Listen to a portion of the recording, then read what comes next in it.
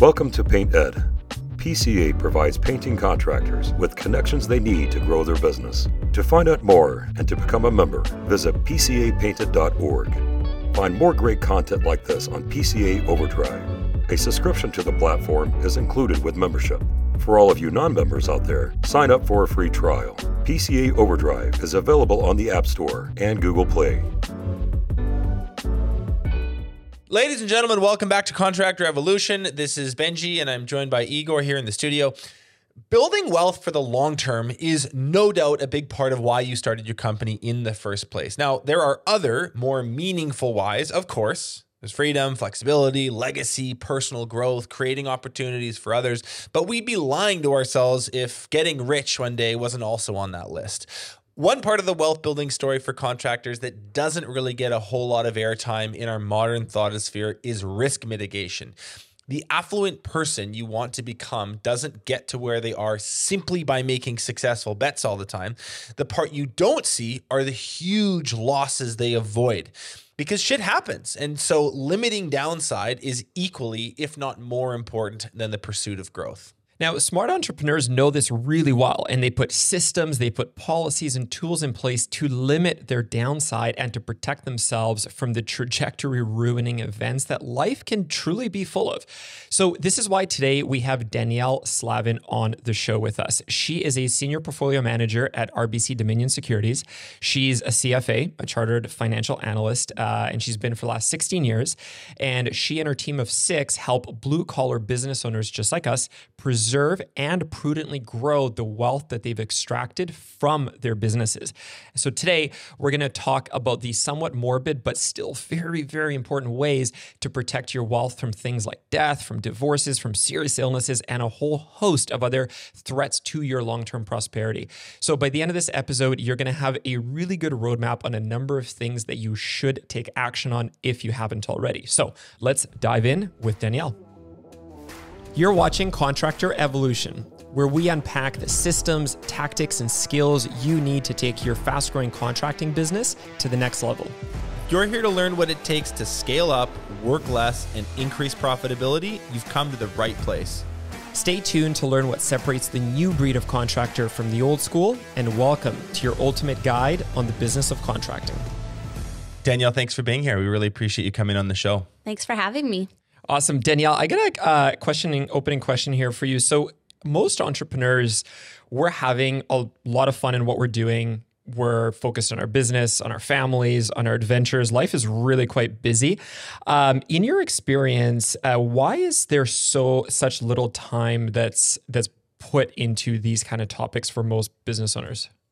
Yeah, so I think it's pretty natural. I mean, I think even if you look at it outside of an entrepreneurial concept, but just think about it from any individual, we tend to put a bigger emphasis on growth, right? About building revenue, increasing profitability. We're just focused on the positives. And that's a good thing because on average, optimists make more money than pessimists. So I'm not saying you should spend all your time thinking about the risks. But certainly it is something that is pretty natural. We focus more on growth. If we use an example from an investment standpoint, I remember years ago reading an article in the CFA magazine, and it was referencing Benjamin Graham. If you don't know who Benjamin Graham is, he was famously known as Warren Buffett's teacher.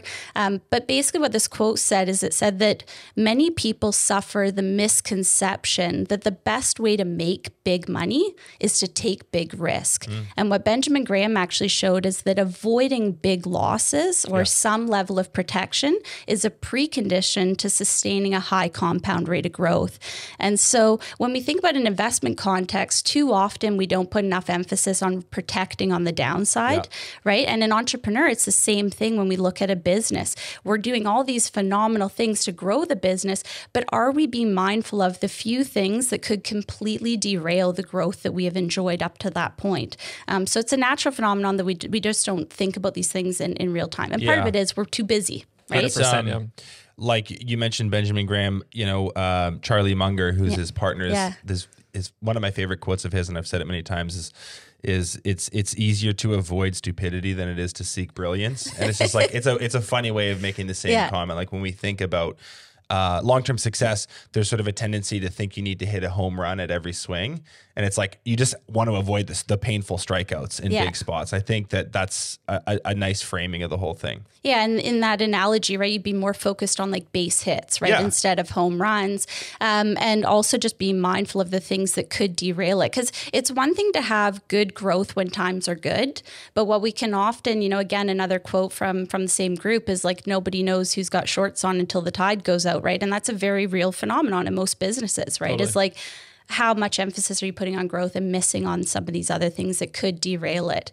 The other thing I would say is another reason why we maybe avoid it is I think we often think it could be, we're sort of dreading the process of thinking about these things and going through the exercise.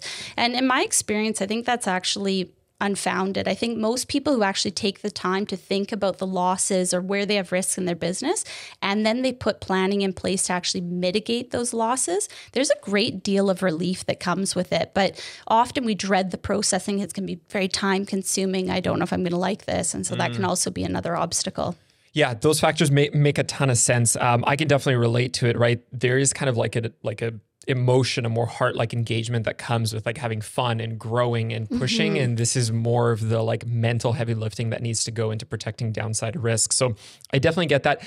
With all of that said though, why is it still prudent to have these things take action on a bunch of this stuff? Yeah, in my mind, I would say there's three main reasons why you want to look at it. The very first one is that a lot of the risk mitigation strategies that you would put in place, they need to be put in place before something happens. Right. So if we think of like a health event, you're diagnosed with cancer, or maybe you're even just diagnosed as having a greater likelihood of developing cancer in the future. At that point, it's probably too late. You're probably not insurable. Like the insurers won't take that downside risk. Do it. Yeah. You can't build a dam after it's already flooded. It's like I get that. Yeah. So a lot of the planning needs to be put in place. In fact, when times are really good and you don't need any protection, that's the time when you want to be thinking about putting it in place. The second reason I would say is just to avoid being a burden. So sometimes we think about ourselves in a very self-centered fashion of like, oh, well, I think I could handle that scenario. I could get through it.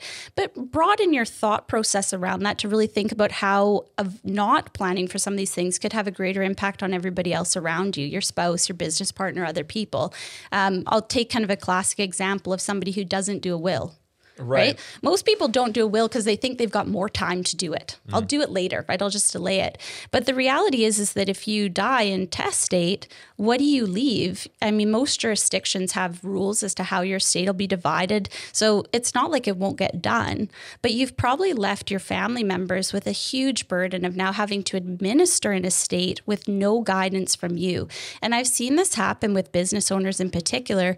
If we think of a scenario where, let's say that you're running the business, you had planned on selling your business maybe to a key employee, but nothing's been really put in place, etc.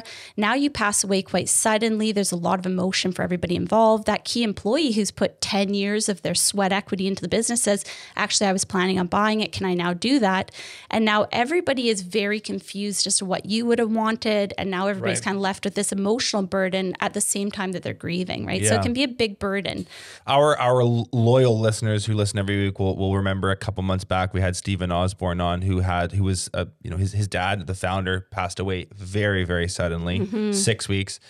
Everything was in agreement. They talked about it for a decade. You're going to take over. You're going to be CEO. Here's how the equity will exchange hands. Nothing written down, and it was not an unmitigated disaster because he got himself out of it. But he'll tell you himself, I could have avoided a lot of headaches with just anything captured, and they didn't have it. So. Yeah. And part of that is that the people that are surviving you and now left to make these decisions, they feel a ton of responsibility to do right by you with not a lot of guidance. So they're also confused.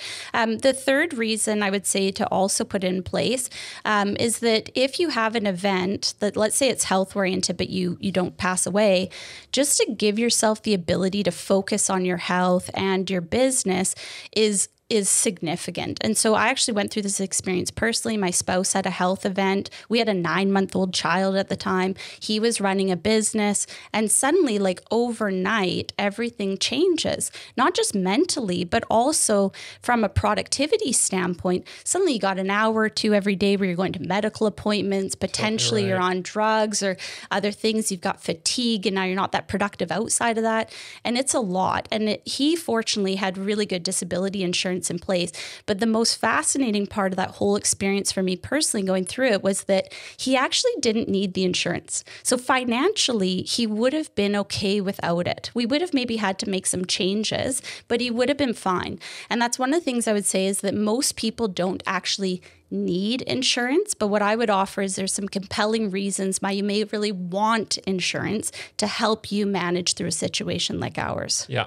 Yeah. This, that point that you said, like, you don't really realize though, until you are in that kind of situation, how disruptive it is to your life and your productivity. Like, I work quite a bit, obviously, and I'm very focused on all hours of my day. And I did have, thankfully, knock on wood, like the extent of my medical situations have been stuff that I've done to myself in adventure sports and stuff. But it's adding up though, dude. It has been adding up.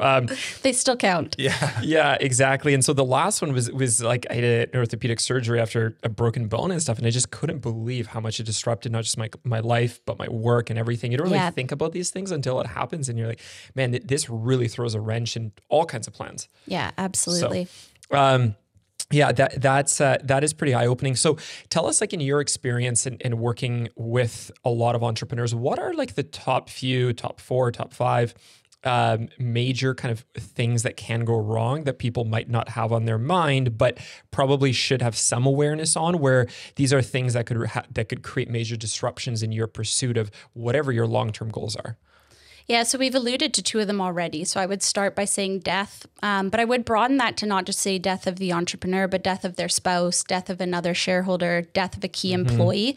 If you think about it again from a business lens, if you are the owner running a contracting company, but maybe you heavily rely on one key employee to run your sites or to do your estimating, what would be the broader impact if they were to vanish overnight, and what would that do to your business?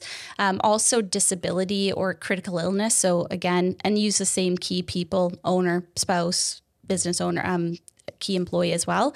And then if we look at 3 other scenarios that I can think of that can be massively disruptive to a business, the first one I would put in the lens of like mismanaging your capital structure. So when you start out in business, usually it's 100% risk all of the time. You have to take risks. That's why you're building it. And so there's a lot of that. But as you start to accumulate assets, how you manage those assets in a more strategic capacity becomes more relevant, because you actually now have something to lose. And so if we look at it from a capital structure standpoint, if you could picture like a pyramid where your bottom layer of your pyramid is your core capital, that's your foundation. That's what you need to run your personal life and your business and cash flow everything in your life. Your mid-tier capital is like your tactical capital. That's the capital that you use maybe as part of a development project you're doing. And when that project wraps up, you're going to recycle it back into your overall capital. And then the mid one, or the top part of it, is your risk capital. That's where you're really shooting for like high octane, but it also could become worthless. Right. And what can often happen, again, we start out with this like emphasis on risk. And as we accumulate assets, we don't often take a step back and look at how our capital is actually structured to make sure that we haven't continued to be 100% risk or people are operating with only the top part of the pyramid. They don't actually like refill the bottom and build the foundation to build the middle. It's really imbalanced. Yeah. Exactly. And quite often what happens is as we accumulate things, we may have a little bit of a foundation to it, but maybe that tactical part of the pyramid again gets really big. We start to take on a bunch of projects. Things are all going well and it's fine. But what can happen is that can get out of balance really quickly. And I'll give you an example. I had a client that in 2008 did road construction. So they had a whole bunch of equipment and they were paving these big roads. What happened 2008, of course, was around the corner. A lot of these contracts got canceled, but they still had massive lease payments for all the equipment and they had no revenue coming in for a period of time. And so that tactical part of their pyramid was too big and it very quickly ate up what was a pretty weak foundation. Yeah. That is so interesting. I love the way that you orchestrated that example. I just want to make sure kind of listeners like get what you're saying, because what you're saying is so powerful. I've never in my life thought about it that way. But once you build something, you now have something to lose. And actually like realizing that and crystallizing that in your head is pretty important. And you're basically just saying that, you know, there's quite a number of years where all of the capital and the equity that you have is going into riskier stuff, which you're driving the business forward with. But you actually want to tone that down over time. You're saying like once you've built something of success, you're saying almost like move money outside of the risky stuff, outside of your business into things that are maybe a bit more safe, a bit more stable, and maybe like unrelated to your business, like to that '08 contracting paving company example. Like maybe you're not like all in on your construction and contracting industry all the time. You're diversifying to other stuff as well.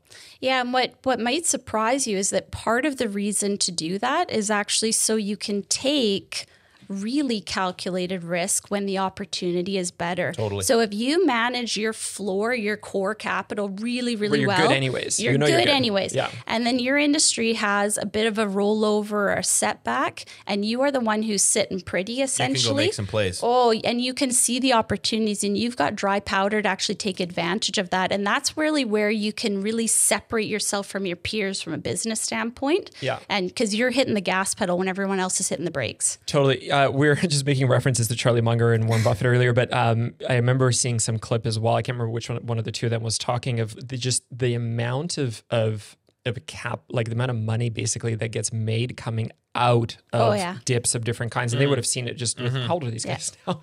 But like Charlie Munger just turned 99. no way. Yeah, he's really old. Yeah, they're like wheeling him out there for these conferences now. I don't know how good his vision is. I just think he's like there spitting the brain wisdom. is there. Totally. Yeah. So, you know, just imagine in their lifetime, like the number of cycles that they would have seen. So they're basically saying it's the people that are well positioned with dry powder to be able to capitalize on those opportunities. Like that's where you really make money over the course of decades.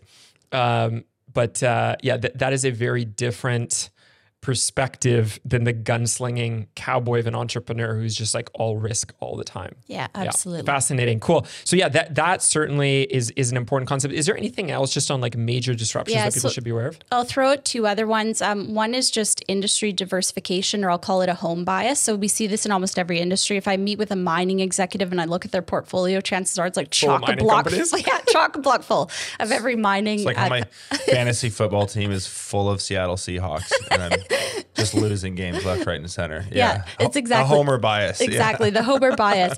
So we see that in all industries, but real estate and construction is particularly guilty, I would say, of this, in part because we've been through an environment of almost a 40-year cycle of declining interest rates, and real estate has done very well over that portion of time.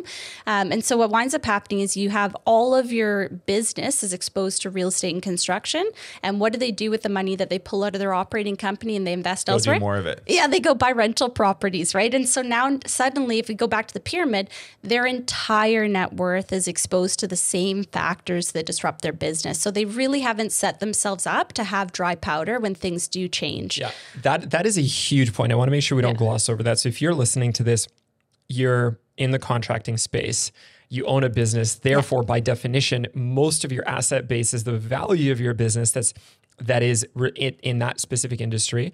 Plus, then if you've got some investments in actual real estate, that's driving it. And maybe you've got some stocks, maybe they're also REITs invested in real estate trusts. Like you are actually, well, it might look diversified. Well, I've got a business, I've got, 8 different rental properties, and maybe I've got some stocks that are like, you might think you're diversified, but really like it all revolves around an industry that, to that example, like we're now seeing a climate of rapidly rising cost of capital that's putting a lot of pressure in the valuations of all of these things.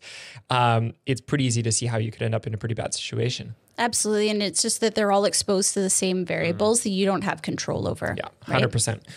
Right? The last one is probably the most awkward to talk about, but let's throw it out there anyways. And I would just say divorce or any marital issues can really be disruptive to any business. It doesn't matter what the industry is. I've seen it with clients where they've had to liquidate a key building that was part of it or have to sell a warehouse warehouse part of their business in order to fund a disbursement with their ex-spouse. And if you think about it, if we use Vancouver as an example, housing is pretty expensive here. You live together and you own one house, and now you split up and you need two of them. And so you need a great deal of liquidity to go through a divorce most often, or you could find yourself sitting at the boardroom table with your ex-spouse, or if you have a business partner, potentially worse, your partner's ex-spouse. And it can be really massively disruptive to a business. Let's not be vague about this one. Actually, I want to click in on that. Like if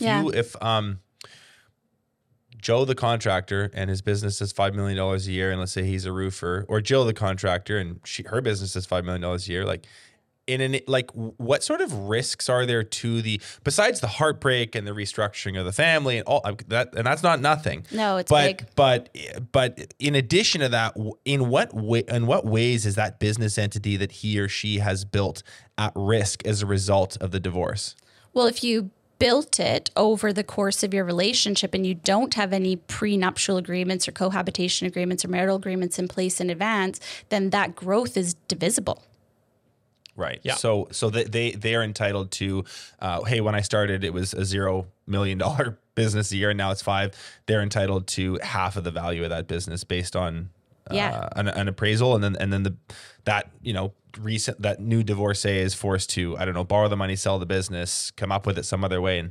Yeah, and it can be complicated in terms of like how it gets divided. Like it could be done through like spousal income and things that the business owner is obligated to pay out to their spouse over a period of time, or it could be an actual liquidation where you put a mortgage or something on a property to buy your spouse out. There can be a lot of different ways, but it is significant, and it can really cripple the cash flow totally and the decision making. I've seen divorces that, in fact, I have one right now where the divorce has been in progress for 7 years. It's massively disruptive to that business. They've now sold the real estate and done some stuff, but it takes a long time. Okay. Yeah, and what can also really complicate this is if there's multiple business partners involved. Maybe you have a business partner, maybe you have two business partners, and your marriage, from what I understand, could be just fine, but then there's a divorce with another partner, and now you're literally like at a director's table with a spouse who really has really previously had no connection to your business and is technically now could be a shareholder. Yeah, they have a say.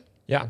Is there a way is the only way to protect yourself through prenups and like contracts in the marriage, or is there something you can do to the partnership agreement or some other like legal mechanism to create some defense around a situation? Yeah, so you can put some of that into like shareholder agreements, and that as to like who can become a shareholder or a director. So you can provide some protection there. Prenups are another way of dealing with it as well. Okay. Yeah. Cool. So on that note, tell us a bit about we've talked about these pretty catastrophic disruptions. What should business owners be doing when times are good to be able to mitigate some of this stuff? So give us the key things that come to mind. What should an entrepreneur be doing to take action on these things if they're listening to this and saying, holy crap, this is pretty serious? Yeah. So I mean, the best part about when times are good is that usually you've got expanding revenue, you've got better profitability, and essentially there's fat in the business that you can usually use to start to shore up some of these other pieces. And quite often in that environment, we actually don't even notice the little bits that we might pull aside, right? Because things are going pretty well. And so it's a great way at that time to kind of set up some stability and take advantage of the planning that you could be doing when you're not going to notice it in a great deal. So a couple of examples I would give is, putting proper insurance planning in place. You look at premium payments, and people sometimes have sticker shock over what proper insurance coverage would look like for them. Do it when times are good and you're not going to really notice the cost of that, right? It's better to do it then than it is when you've got some sort of triggering event or your revenue's declining. So better to do it when things are going well. The other one would be, again, pulling money out of the operating company into a holding company and diversifying your industry and your exposure. Right. So again, creating a bit of that dry powder so that if things do turn around, you've got something to protect you. I want to just mention something on that sort of opco to holdco thing, because we've brought this up on other episodes, but one fallacy that I think entrepreneurs get into in this space in particular, blue collar businesses, they're doing construction, they're doing general contracting, painting, whatever, is unfortunately these businesses are not actually inherently as valuable as the entrepreneur thinks they are. So I'm going to leave it in because this business is growing and it's going to be worth a ton one day. We had this guy, John Warrillow, on who wrote this book, Built to Sell. And I asked him this. I was like, is it smart to do this? He's like, if you have this type of business where it's absolutely appealing to a private equity business, and there's certain criteria that they look for, there is a case to be made for perhaps continually reinvesting all the time. But in most instances, a smart person just basically uses that as a money-making machine, and they're super disciplined over the course of a 10-year span to pull the money out, because best case scenario for a home builder who's got a great brand, a great team, great systems, et cetera, best case scenario, they're getting a 3 times multiple. Yeah. And that's like the absolute upper threshold. And in many cases, it's much less. So his whole attitude was just like, watch the tendency to be like, I'm sitting on a rocket ship here. This thing's going to be worth a pile. I'm better investing it here than anywhere else. He's like, that's actually not the case. Yeah. Strip it out, put it somewhere else. That will do well. If you can get some money for your business at the end of the journey, great, but don't hold your breath. Yeah, exactly. Like, keep enough money in your operating business to provide yourself with like that security of what you need in the short term. I actually had a friend of mine who completed the leverage buyout of a construction related business just this last week. And I was talking to him with like the debt payments that he has. I said, well, how much of that is like your net profit on a monthly basis? He said it's about 40%. And I said, okay, so if we have a decline in the industry in the next year or 2 years, what do you need to tuck aside to make sure that you can still meet your loan payments? In 5 years, when that loan is paid off and he owns 100% of that company, it's going to be a cash cow that he's going to be pulling money out and tossing. But I'm like, just don't derail it at this critical junction. You've worked too hard now to get here. You got to make those loan payments. Yeah. So shoring up cash, I would also throw principal residence into that mix as well. To me, having a clear title house is worth a lot for a couple of different reasons. It gives you a ton of flexibility that you don't have to draw as much out of the company. You can actually be lean and mean if you need to, right? You don't have your ongoing personal obligations. The other thing is that when times are really good, pulling a little bit extra out to make a lump sum on your mortgage and to get yourself into a debt-free capacity on your principal residence can actually give you, again, a lot of flexibility. And keep in mind, in the future, if you ever need access to other liquidity or another asset, if you have a clear title house, you can leverage that when you need to. But if it's already leveraged to the nth degree, well, then what's going to happen is when you really need a loan because something happens or because you want to take advantage of something, it's always going to like count against you, essentially. It's so interesting. Yeah. It's good that we're bringing this up because there's like, you often hear the counter argument. Yeah, totally. Which is like, if you've got a 4% loan, it might be higher than that now, but in general, let's just call it a 4% mortgage. The other argument is just like, can I just never pay this off? Can you just give me as much money as possible? Like, so I'm sure you hear both. Like, what's your point of view on the one versus the other? Yeah, so Finance 101 would say, okay, my potential return in a portfolio is 8 and my mortgage is at 3. Why would I ever pay off the mortgage? My view is that the beauty of doing it when times are good is that it's not going to derail your diversification. It's not going to derail your business. So take it out when times are really good and you're not going to notice it. And when you fast forward 5 or 10 years and you look at yourself and you go, wow, I'm 30 something and I'm completely debt free on my residence. You have so much financial flexibility, so much more than other people. And the truth is that potential returns on markets are just that, they're potential. And we can go through anemic periods like we're going through right now. And you can also, in Canada, where we have 5-year mortgage rates, you come up for renewal and it's no longer 3. Now it's 7. I was just going to say that. And so right now in particular, this is very good advice. There's a whole bunch of people coming. I mean, this is actually a very serious and acute issue here in Canada right now. It's not funny at all. Like in the next 2 to 3 years, there's a whole bunch of people who are on fixed rate mortgages coming up for renewal who are going to go from 2 to 7. Yeah. And that, we'll see how that all shakes out. Rates could come down. Maybe they survive. But there's a scenario where people are handing in their keys to the bank and it's like, try again next time. So in an instance like that, there actually is absolutely a case to be made to get down that principal so that when you come up for renewal, that 7% is only acting on a much smaller amount that you owe. So there's in this particular environment, I think that's especially sound advice. Well, like in 2022, so last year, I kind of jokingly said that I was the debt fairy in the office because interest rates were starting to climb. And I probably spent 3 months just calling clients that I knew had debt. And I was like, interest rates are coming up. Why don't we make a lump sum? Like, why don't we take a little bit out of your portfolio? It's not going to derail all the rest of the planning that we're doing, but we're going to make one lump sum payment that you're eligible to do this year. And we're just going to keep knocking that mortgage balance down. And if you look at what that does longer term for creating flexibility, it's huge. Yeah, totally. Yeah, very, very interesting. It kind of reminds me, I just got back last night from like 5 days in the woods, and it reminds me of like a power bank, like your house, like you've got just, if you could keep it charged, you could always draw from it. Yeah.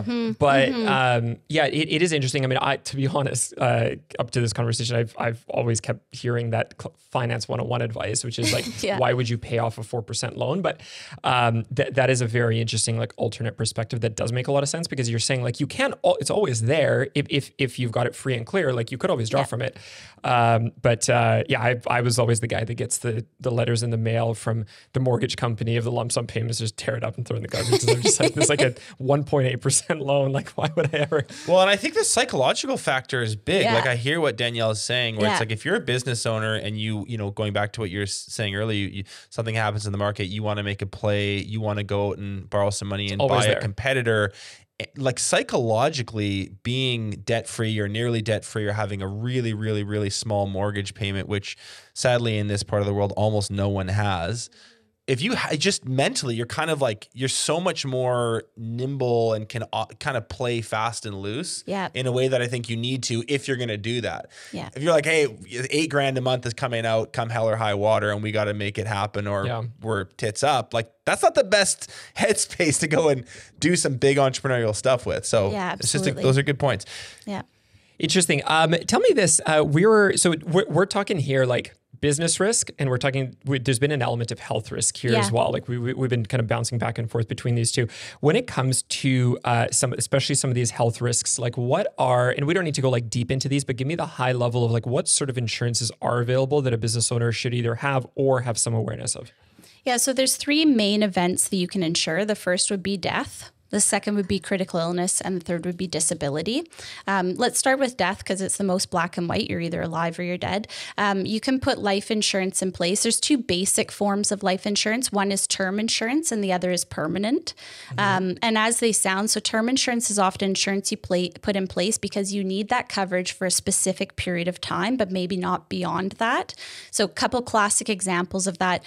Most basic, you have young children. By the time they're in university, your need for insurance is significantly less. So often people put a term 20 plan in place. Like I might want to be insured for this for the next 20 years. After that, they're fine on their own. They're I see fine. what you're saying. I hope they get a good job and that they can self. Now kids stay at home for longer. I was going to say, university, I don't know, they just do it till they're like 35 now.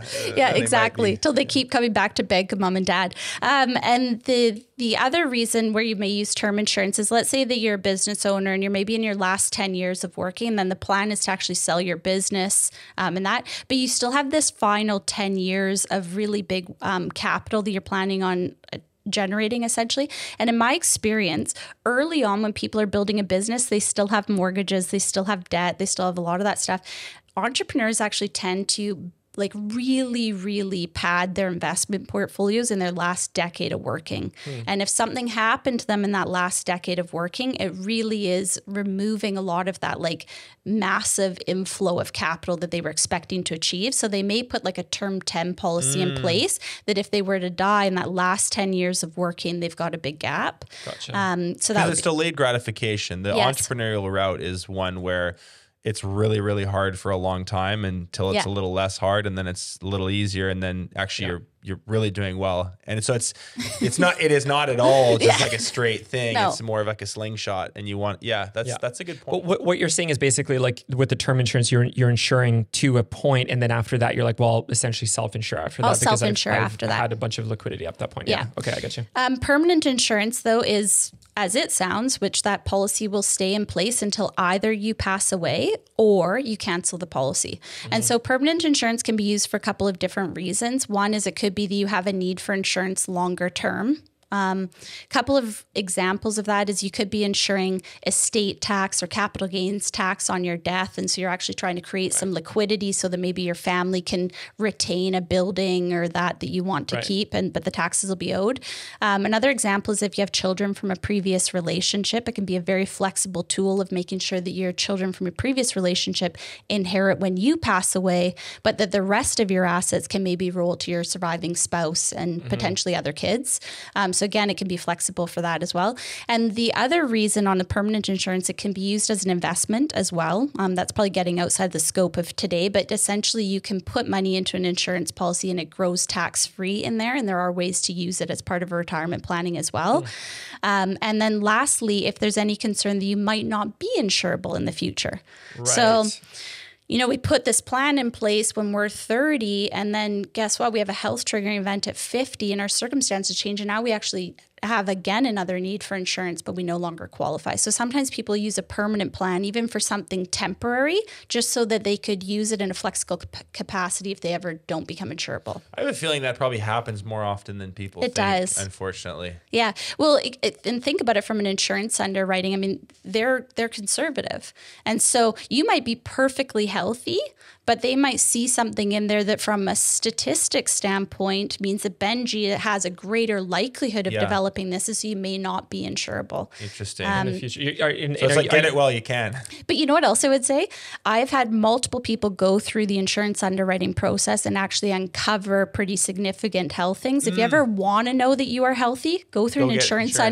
They will find it. Interesting. So it's like the best health checkup you could get. That's a really good point. Yeah. Yeah. Very interesting. So that's basically life insurance. I'll skip to the other two pretty quick. So critical illness, again, is similar to life insurance. It's very black and white. Okay, it's a contract that outlines exactly specific diseases or illnesses that if you meet the qualifications in that contract, you will receive a lump sum payout upon diagnosis. So let's use the example of a stroke. You have a stroke.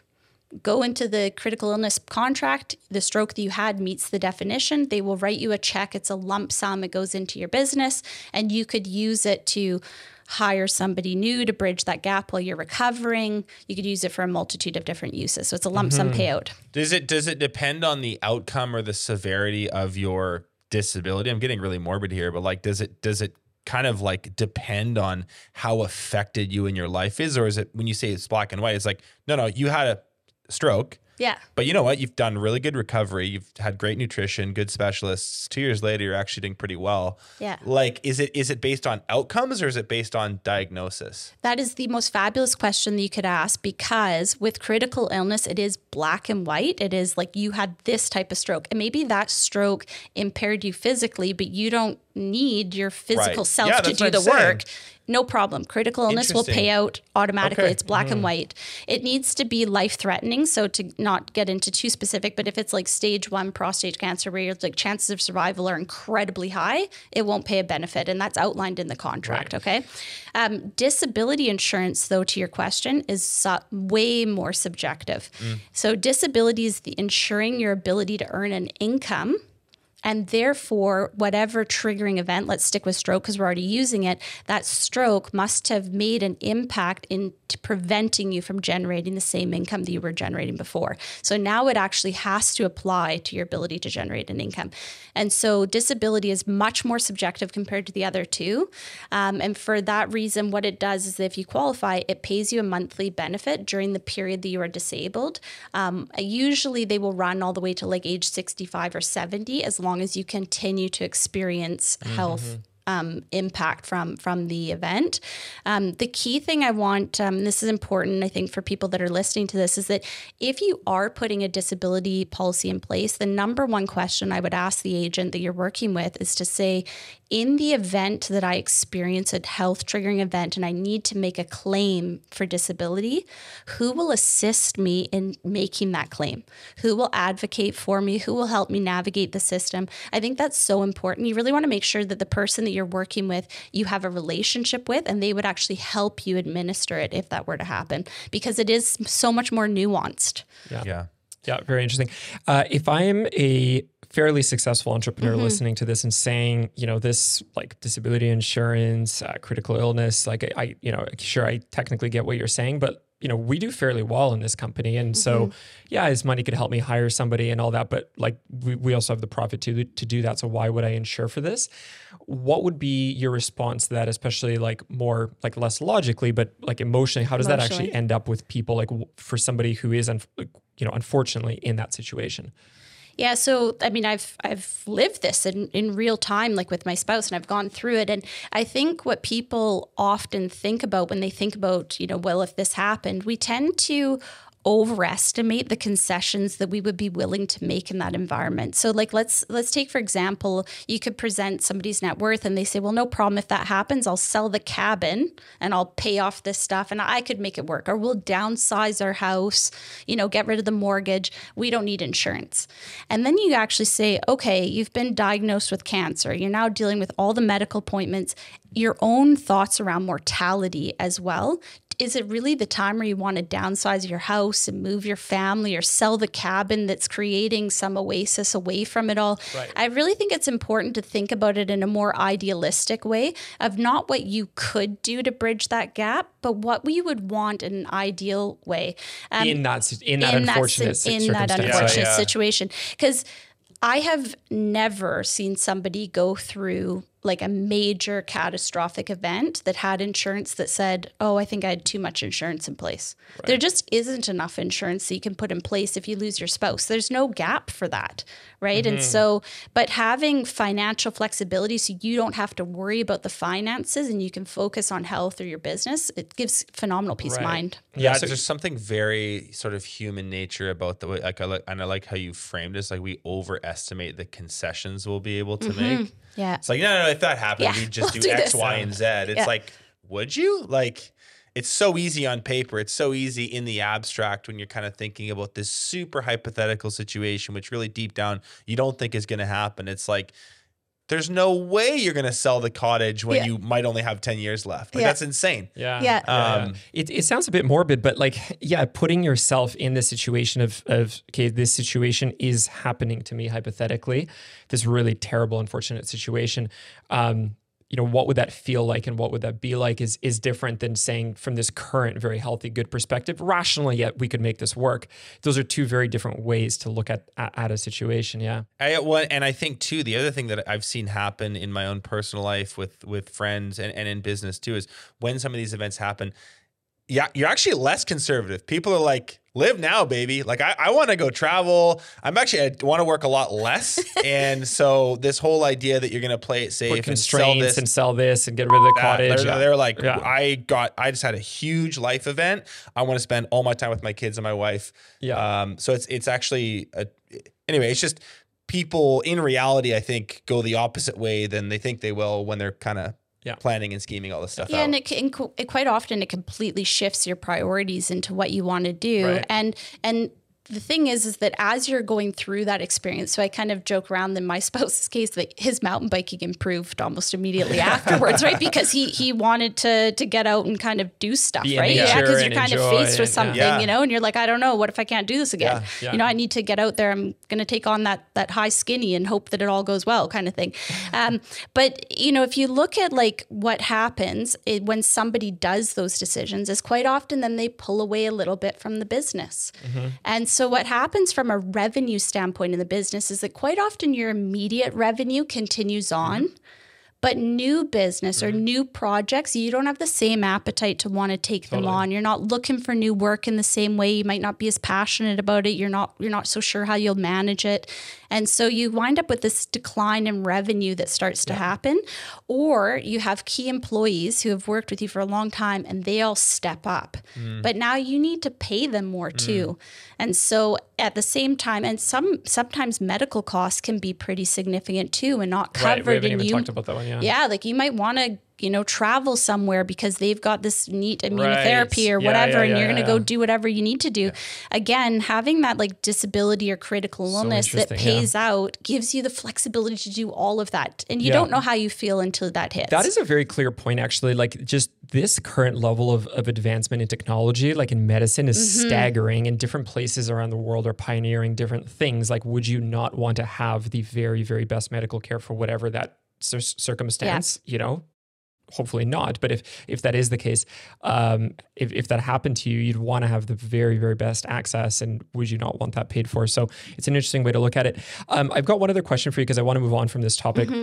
You've previously mentioned something to me around some sort of, I can't even remember the name, but basically like if you don't use it from a cost perspective, a part of it can actually come back. Is that a thing? And is that a thing both, do you know, in Canada and the US? Like, is that a part of these like insurance products where if it's a 20-year term and it's unused at that point, where you can actually get some of the premiums back? Yeah, so with both critical illness and disability insurance in Canada, they do offer return of premium riders. And what those are is essentially you pay more for the insurance, but if you don't ever make a claim on that insurance, you get a portion of your premiums back. So the way to look at that from like an outcome perspective is you pay more. So if you do develop a disability or critical illness, that insurance costs you more, but at the same time, you got this big benefit at a time when you needed it. So it worked the way it was supposed to.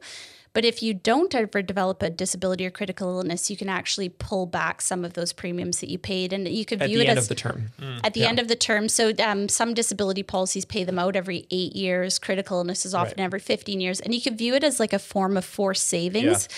The way I would describe it is like you're insuring the possibility that you may experience a health event, but you're also insuring the probability that you might not. You know, so you're insuring the probability that you might not, in which case you want to get something back. In the US, I'm not sure about how they work return of premium payments. Unfortunately, I don't know how it works. But in Canada, there's also some tax benefits of doing it as well. Very interesting. So it could be something to look further into, both with an insurance professional, and also with a tax. A tax advisor. So if an entrepreneur is listening to this and saying to themselves, I've either not thought about this before, or I've thought about it and said, decline a bunch of this stuff, and not just the insurances, but also the idea of like moving capital to more conservative place and all that kind of stuff. But based on what you're saying, this actually might be pretty smart to even just consider a bit further. What are some just like very clear and simple action steps that you'd advise an entrepreneur to literally just take action on the next few weeks, next few months? Yeah, I think the first one is to sit down and really identify the gaps. So we've talked about a lot of different things. If we look at like the 5 things we talked about that could go wrong in the business, I think to sit down and really identify those gaps. The interesting thing is though, is I think a lot of entrepreneurs actually know where they have risk. They just haven't put it at the top of the to-do list. Again, it's this delayed decision, right? They know that they should do it. I should put a will in place, but it just never really gets there. And so probably one of the biggest like action items I would say is just do it. It won't be as painful as you think it will be. If you've been dreading the process, it doesn't have to be like that. But identify the gaps and start to work through the to-do list. The other thing is that make sure that planning that you do is relevant. So somebody might be listening today and they say, no, actually I'm okay. I put disability in place 10 years ago. I've got coverage. Is that coverage still relevant? Do you ever revisit it? If you've been fortunate to have a business that is growing significantly, maybe 10 years ago you were pulling $100,000 out of your business. And now today you're pulling $300,000 and you're married and you got kids and a mortgage and everything else. So you need to like audit. You need to like audit the stuff that you have semi-frequently. Like every year we'll do like a tech audit where we're like, we're spending $300 a month on this software. Nobody's logged in and say, like, do we still need this? Like, no. And some of this stuff can be pretty serious, right? Where like it's not just okay, I'm drawing $200K a year more because I have like family. Your payroll could have gone up by $6 million a year. Totally. You could have some pretty serious like commercial mortgages on commercial spaces, on equipment, like. These are not just figures of like, it's 200,000 more in like personal income. This could be like major debt obligations that are to the millions or payroll obligations that are massive, right? Yeah, and I think we saw a little bit of that in 2020, right, when COVID hit. I mean, if you looked when that happened in March of 2020, by April, the number of people that were attempting to defer their mortgage payments was massive.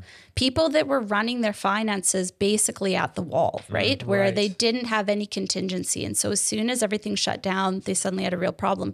You don't want to be in that situation. So do an audit, essentially, like you say, a technology audit, but do it of like your capital structure as well. How much tactical projects do I have on the go? If one of these projects gets delayed or when it comes to fruition, interest rates are double from where they are, how is that going to affect the business? And so really spend some time to really think through it. And the key part is do not like overestimate what you think you would do in that situation. I think we just tend to think that we would manage it differently from a very like healthy person perspective, as opposed to what you might actually be feeling. Yeah, a bit more morbid, but you have to put yourself in the shoes of a very distressed you. Yeah. Unfortunately. Yeah, totally. And one last question on this action steps is, is there anything additional from a recommendations perspective if you have a business partner or two business partners? Like, is this like everybody doing this? Like, is there anything else that's added to this mix of action items if you have a business partner or multiple?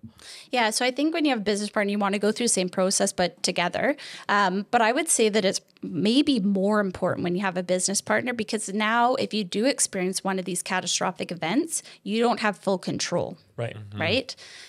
So you can't even make your own concessions. Let's say that you're very frugal and you might be able to really tighten up your belt in that type of scenario and that wouldn't faze you, but maybe your business partner is not like that. Totally. So quite often, if we think through a scenario of like a business partner arrangement, quite often business partners tend to have complementary skills, right? So one person might be running operations, the other person might be looking after suppliers or actually on site. Yes. And so maybe they're the ones doing the estimating and finding the work. You really need to think through how the business would be impacted depending on who was impacted by a health or other event. To give an example of this, I knew of a scenario where somebody was running operations. The other business partner was the one who was controlling product and supplier. And what happened is that person passed away. And as soon as they passed away, what happened is that a lot of those relationships with supplier and what had been their core competitive advantage of their business was a really low cost of goods sold. He was able to negotiate phenomenal purchasing prices. And they had big warehouses where they could buy in bulk and store it. And long relationships with the suppliers and everything. Not easily replaced stuff. No, and also when somebody passed away and it's sudden, the surviving business partner is also grieving and going through all of that as well. And now they've got staff that's also grieving and going through all of that as well. And so what wound up happening is that they didn't replace that individual very quickly. And so what winds up happening is your cost of goods sold gradually creeps up, your profit margin shrinks, but also because there was no insurance in place, you now have another family that owns half the business. And they also need liquidity from that business. They need income, and your profit margin is shrinking, your business valuation is shrinking. Like 6 different problems at once. It's like 6 different problems at once, and everybody is in a heightened emotional state that it's not a good environment to make good decisions. In contrast, if simple life insurance had been put in place, what would have happened is that the surviving business owner would have had liquidity. They would have bought the business partner's family out of the business. Perfect. That gives that family full liquidity and access to income. It also gives the surviving business partner 100% control over all of the profit and everything else without impairing them financially, which gives them the flexibility to hire somebody faster, to fill in that skills gap or whatever the case might be. And they're also, they have full control. Those are some pretty major factors that, again, coming back to how we started this conversation, like when times are really good, you're pumped about your business, you're pumped about your growing family, the adventures you go on, your travel. Like this is like nowhere on your mind, basically. Unfortunately not. Yeah. Until it happens to you or somebody you know. But it'll never happen to me though. No. Pretty sobering. Says everybody. What are your thoughts on seeking out, finding good professionals to work with? This is and we ask this question often on the show because there's so much in the entrepreneurial realm that you do have to delegate out. Like you have to surround yourself with the right people. And today we're kind of talking about financial planning, risk mitigation, insurance, but I'd ask the same question to someone like, how do you find a good media buyer for your social, like for your ads campaigns? Like this is a fundamental entrepreneurial skill set. So it's worth asking when it comes to this type of professional, what do you think is really important for an entrepreneur who's trying to find the right fit, the right person for them? Yeah. So to me, the 3 things I would look for in hiring somebody is number 1 is trust. Most important part of any advisor client relationship is somebody that you can trust. The second one would be competence, so that they actually have the skills and the knowledge in the space to deliver what you need. The third one would be fit. We all have our own style of people that we like working with, and ultimately relationships are just easier if you like the person you're dealing with. Yeah. In terms of like how to find that, right? If you go out to, I usually like starting with an existing advisor relationship that I have that is going well. You know, it tends to be in this area, like it tends to be a pretty tight knit community. So if I think about it myself personally, like I have a group of like vetted experts that I work with, and I tend to work with them on a whole bunch of different You're files. talking like other professional services, like your lawyer, your tax your accountant, advisor, like this kind of thing. Your banker, your insurance representative, your bookkeeper, you know. If you can ask one of them where you already have that trust, that competence, and that fit, you can say, listen, you know me, you've worked with me. I need help in insurance planning. Who would you recommend? Is there somebody from your community that you've worked with, you enjoyed working with, you think I would get along with well? And part of the reason why it's important that your advisors, other advisors work together is that collaboration is really where you can improve upon the efficiency for yourself as well. Because it is daunting to put all this stuff into place, right? Versus if they're all communicating. Yes. Yeah. If they're all communicating and you can outsource it and sort of, you know, Benji can walk in there and say, this is what I want to have happen to my business. If this happens, now somebody make it happen, you know, right. And then you've got the insurance, the investment advisor, the lawyer's making like the moves on that, the tax strategist is making the moves. They're all kind of like working together. It's huge. Yeah. And I find that part so incredible, and it kind of happens a lot behind the scenes. But for example, like I have a client whose business has been growing massively over the last 5 years, and so we've had to revisit the planning every year. And in fact, we probably almost have to tweak it a little bit each quarter. But we all operate behind the scenes. Right. They're busy, right? But I'll send off a note to the account to say, have you thought about this? Have you thought about that? They'll say, yeah, actually we have. Do you want to loop in so-and-so? And so that we can all kind of strategize and come back to the entrepreneur and say, we've looked at this is what we think you should do. Like without the person. Without the person. Yeah, you guys just do that on your own. You just do it on your own. Is there a way that you can like, how do you quantify that if a business owner is meeting with advisors? Do you straight up ask them, hey, like, would you ever collaborate with my other advisors without me in attendance at the meeting? I'd love to outsource some of the critical thinking to you guys. Like, is that something they should be able to speak to in your initial meetings with this person? Yeah, and some people will do it and some people won't, right? So, I mean, technically my role is an investment advisor, but it's much broader than that. Yeah. I mean, I'm very passionate about the planning and wealth management component. Some other people might be like, no, I manage your investments, like your tax and everything else, like talk to somebody else. I don't touch that. So it's a fair question to ask somebody when you're working with them to say, how involved do you get? Will you answer questions directly with my accountant if they have questions? Will you work with my bookkeeper to send them transactions and that kind of thing? And you can ask those types of questions to see if it's the right fit. But the more of that you can outsource when you're busy, the better. Yeah. Very interesting. One final question on this is you talked about like the second part of your criteria you talked about is like their competence and ability in this area.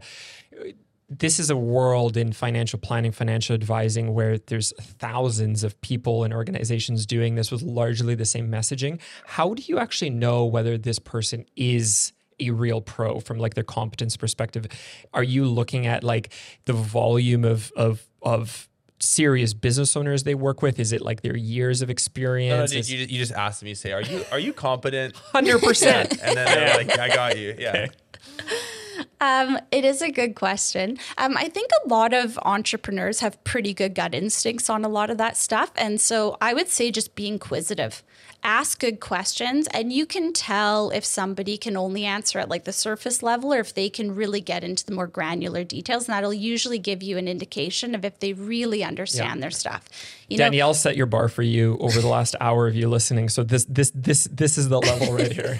Well, it's a really good point, and you can parlay this skill into other things. I met with someone last week, an agency to do with podcast promo stuff. I just was like, yeah, I'm curious.